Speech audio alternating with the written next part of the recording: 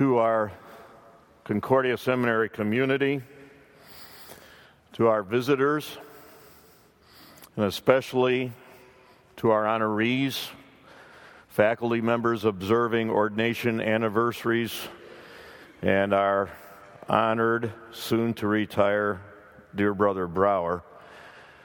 A grace to you and peace from God the Father and from Jesus Christ our Lord and Savior.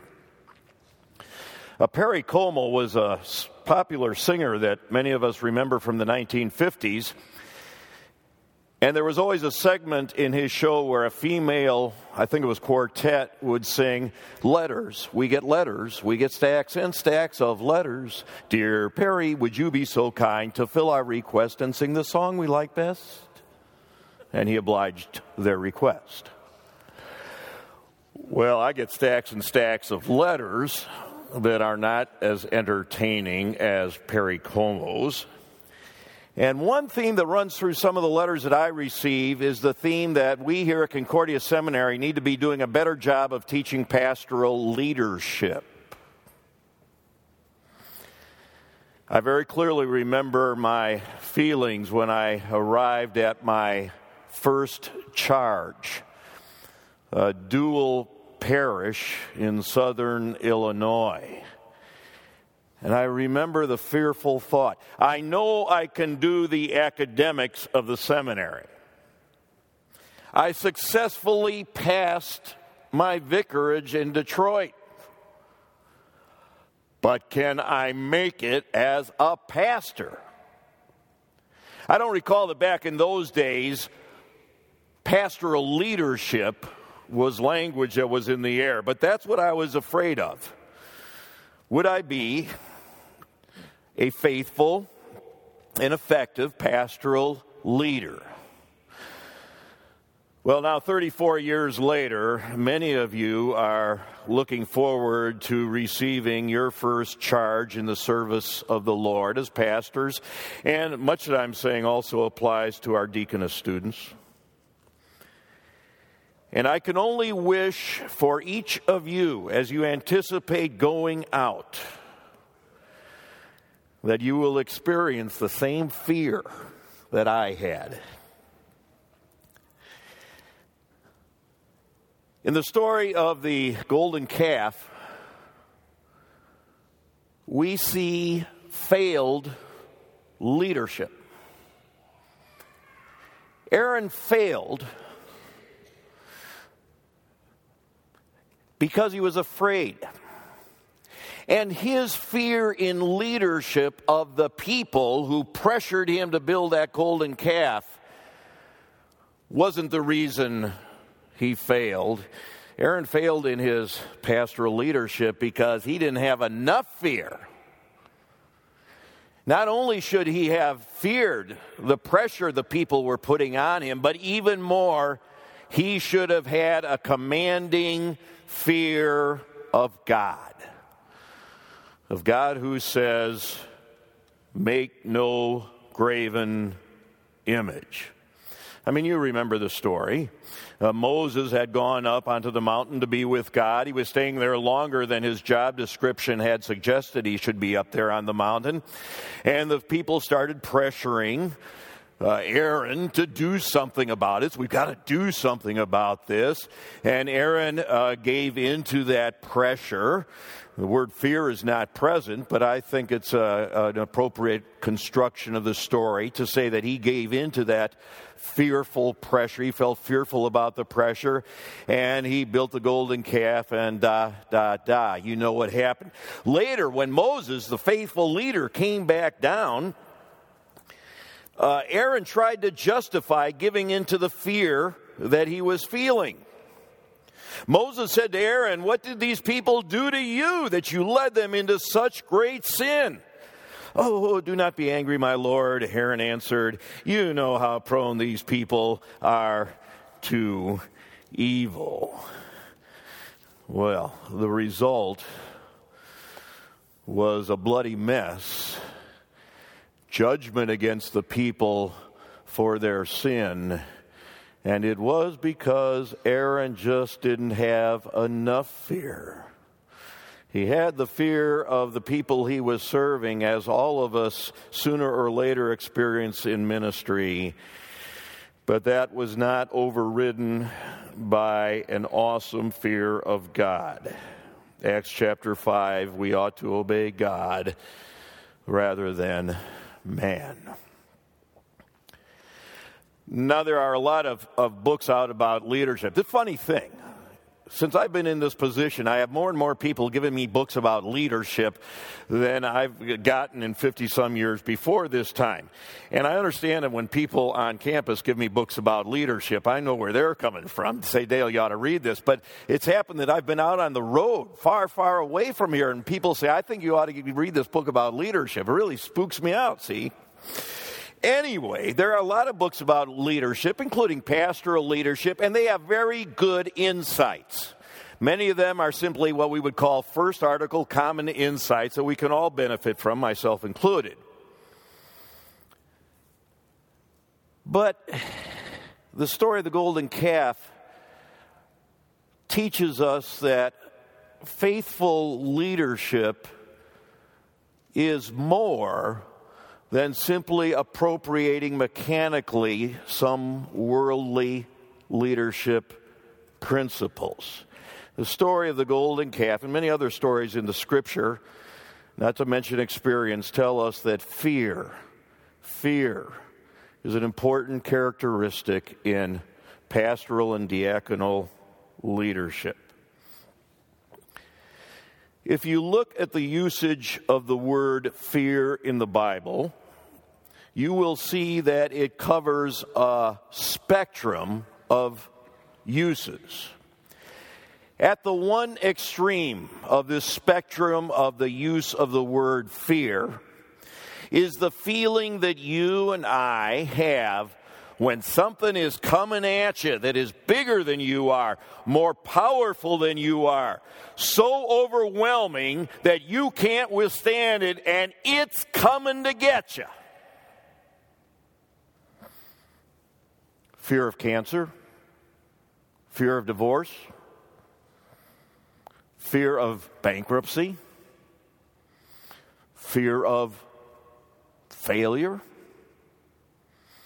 and in the case of Aaron, fear of the people coming at him, kind of peer pressure on steroids, and he can't deal with it. But I said the usage of the word fear is in a spectrum in the Bible. And at the other extreme, the word is used to describe very similar feelings that we have. At this other extreme, there is something coming at you that is more powerful than you are, bigger than you are, overwhelming, and could do you in. But at this extreme, it comes to help you. This great power does not come to overwhelm you. This great power is for you, not against you. And when you see this power coming for you, not against you, the result is, wow, for me, not against me.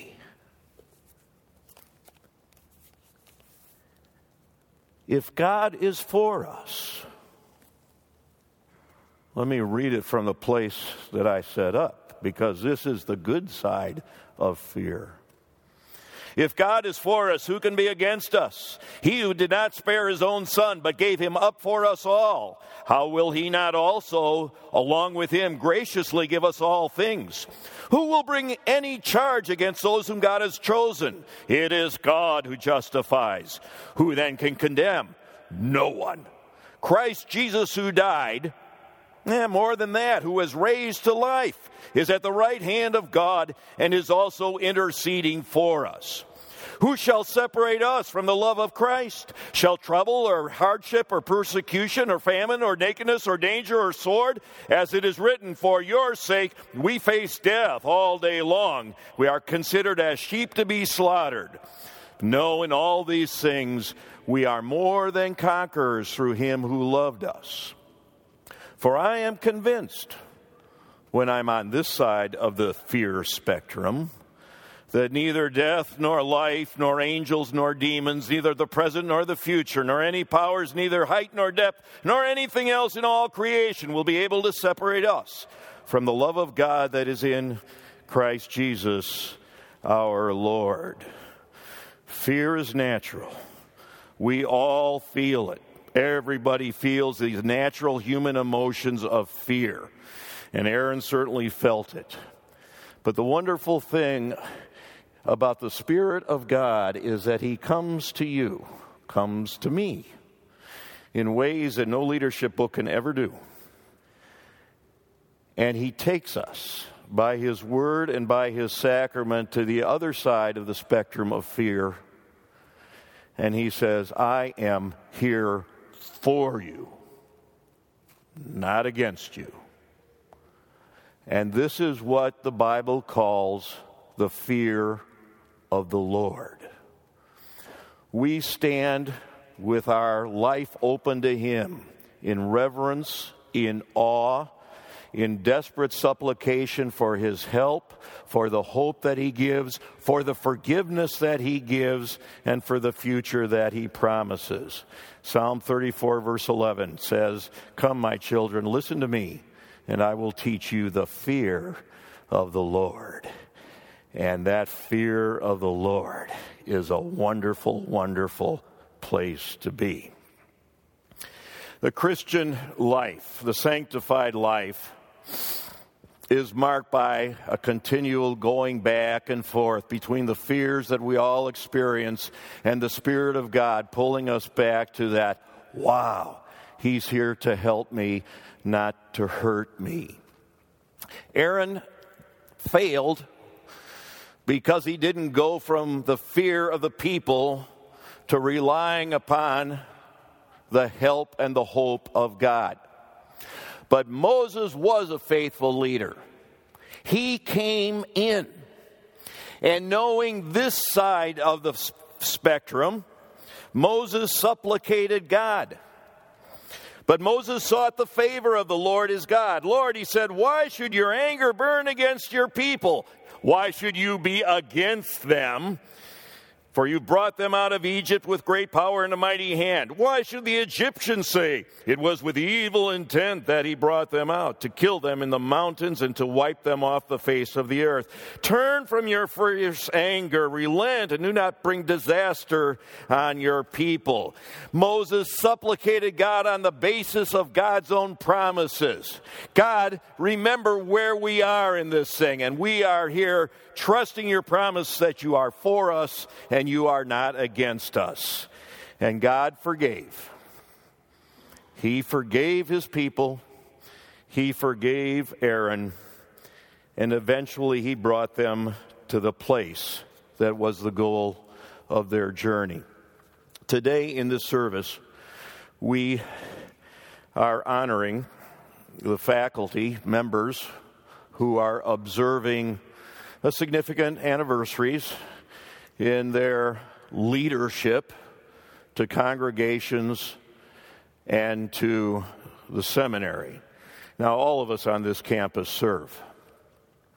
And we will take another occasion in future weeks to honor those members of the staff, especially the ordained and commissioned staff who are observing significant anniversaries too. But today we're honoring the faculty, who probably more than any of us have this heavy leadership responsibility of forming the next generation of pastors and deaconesses for service with God's people. One of the characteristics of leadership, faithful leadership, is that you're with your people on this side.